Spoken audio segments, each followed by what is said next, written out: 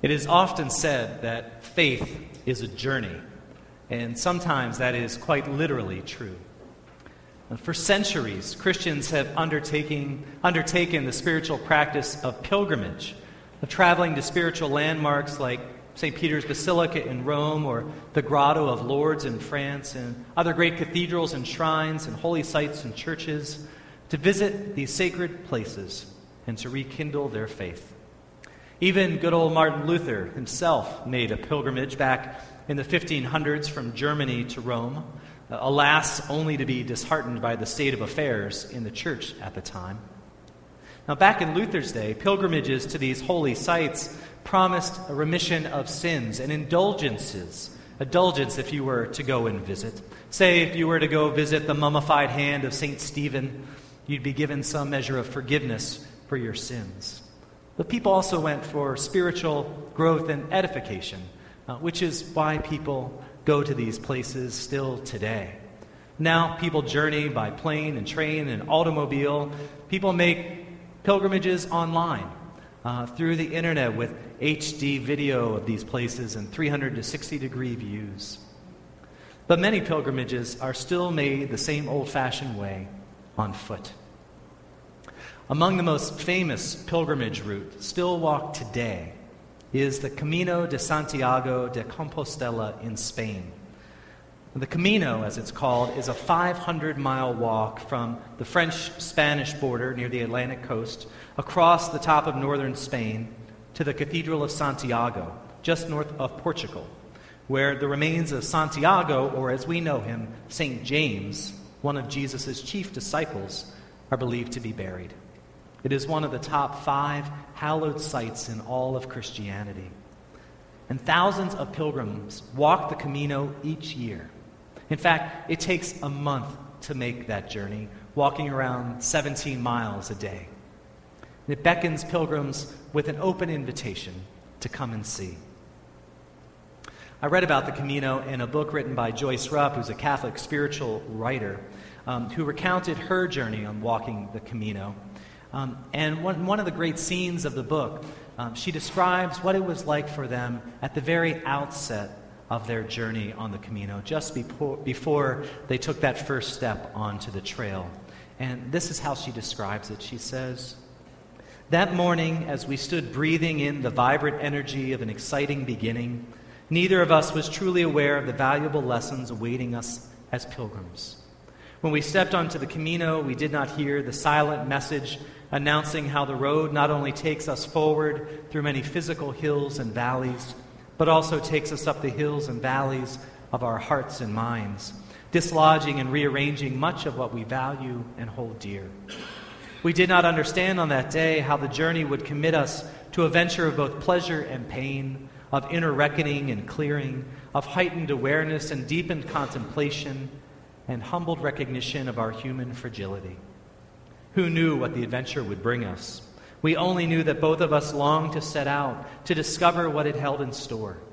The journey contained something enticing, and we were letting it draw us forward. Then we did it. We started out."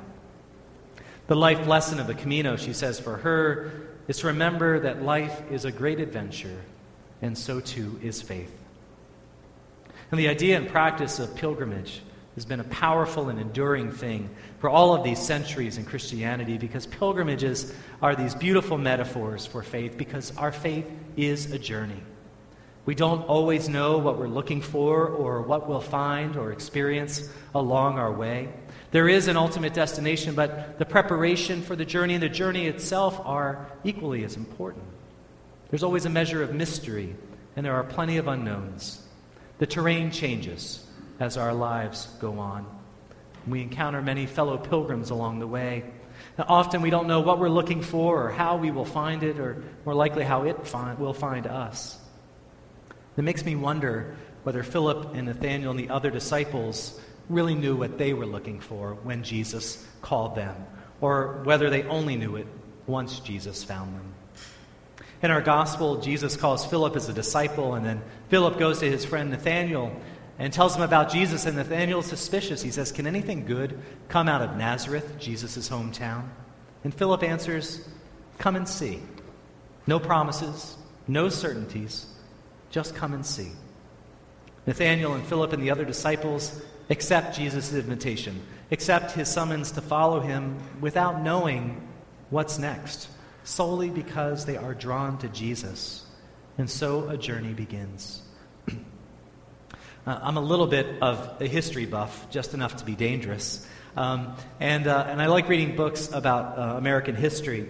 And one of the ones I quite like and that I'm reminded of because of our text this morning is a great book by Stephen Ambrose about the Lewis and Clark expedition. It was from 1803 to 1806, where they set out to find a waterway to the west coast, to the Pacific coast of the United States. And at one point in the book, after he's kind of talked about, kind of set the stage for this trip to begin, he imagines what it must have been like for Lewis and Clark and their team called the Corps of Discovery, the night before they set out on this journey that would take them across the country and back over the course of 3 years.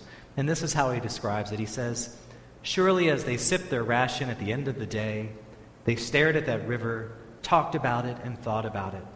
They were not daunted by it. Rather, they were drawn to it. What adventures awaited, what sights they would see. They knew they couldn't even guess, which only made them all the more eager to get going, so they could find out."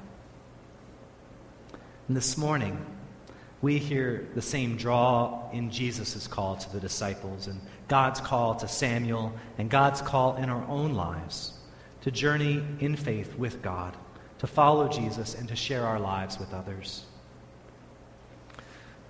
As this call echoes throughout our readings today and in our gospel, it echoes in our lives too. For on this Camino of life, with all its adventure and its moments of struggle and grace, finally, when we come and see what we discover, even in the broken places of our journeys, are God's grace and mercy, resurrection, and new life. We become like Philip and Nathanael, disciples that extend this invitation over and over again to others. Just come. Come and see. I love the story of the call of Samuel in our first reading today. It's got this great sense of humor about it, where Samuel goes to Eli 3 times, and neither of them can quite figure out that it's God who is calling Samuel. But finally, Eli figures it out and tells Samuel, when God calls this time, say, "Here I am. Speak, Lord, for your servant is listening." God calls Samuel to be a prophet who eventually then anoints David as king over Israel, one of the seminal moments in all of the Scriptures. When we follow Jesus, when we come and see, we don't know where our journeys will lead, but we do know that we don't go it alone, that God goes with us.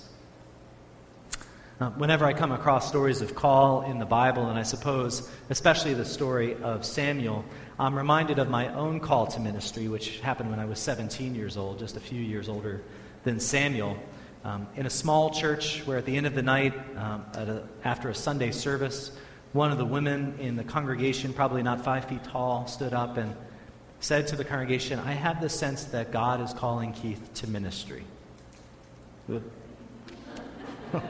Slightly terrifying. But I was deeply drawn to that journey, though I had no idea all the places it would lead me. And my calling is just one calling among many. When we are called to live out our faith in daily life and our vocations as musicians or chefs, accountants, teachers, real estate, as friends, parents, partners, we don't know where these callings will lead us, do we? We don't know the challenges or the adventures, the joys and the sorrows, the people that we will meet. When we feel compelled or feel called by God or others to serve the church or our neighbors, like some will stepping onto church council next week, when we take up the banner of leadership or just wade easily into the waters, we are responding to God's call, and that call opens us up to new possibilities. It teaches us about ourselves. We discover surprising strengths and new modes of understanding and compassion. Come and see is the invitation that we who have already begun the journey receive again this morning and every morning. Every day we get up and rejoin the Camino of faith. And every day Jesus invites us to come and see God at work in our lives and the world. Every day Jesus invites us to a new encounter and a deeper relationship. Today is a day that we are called forward into discipleship, but for me, this Sunday is always a Sunday in which we are invited to look back, to stand for the first time, or remember when we stood for the first time at the beginning of a call in life, a call to a career, a call to a family, a call to a friendship, a call to a new journey. Like those core of discovery, sitting on the river watching the sunset and wondering what awaited them.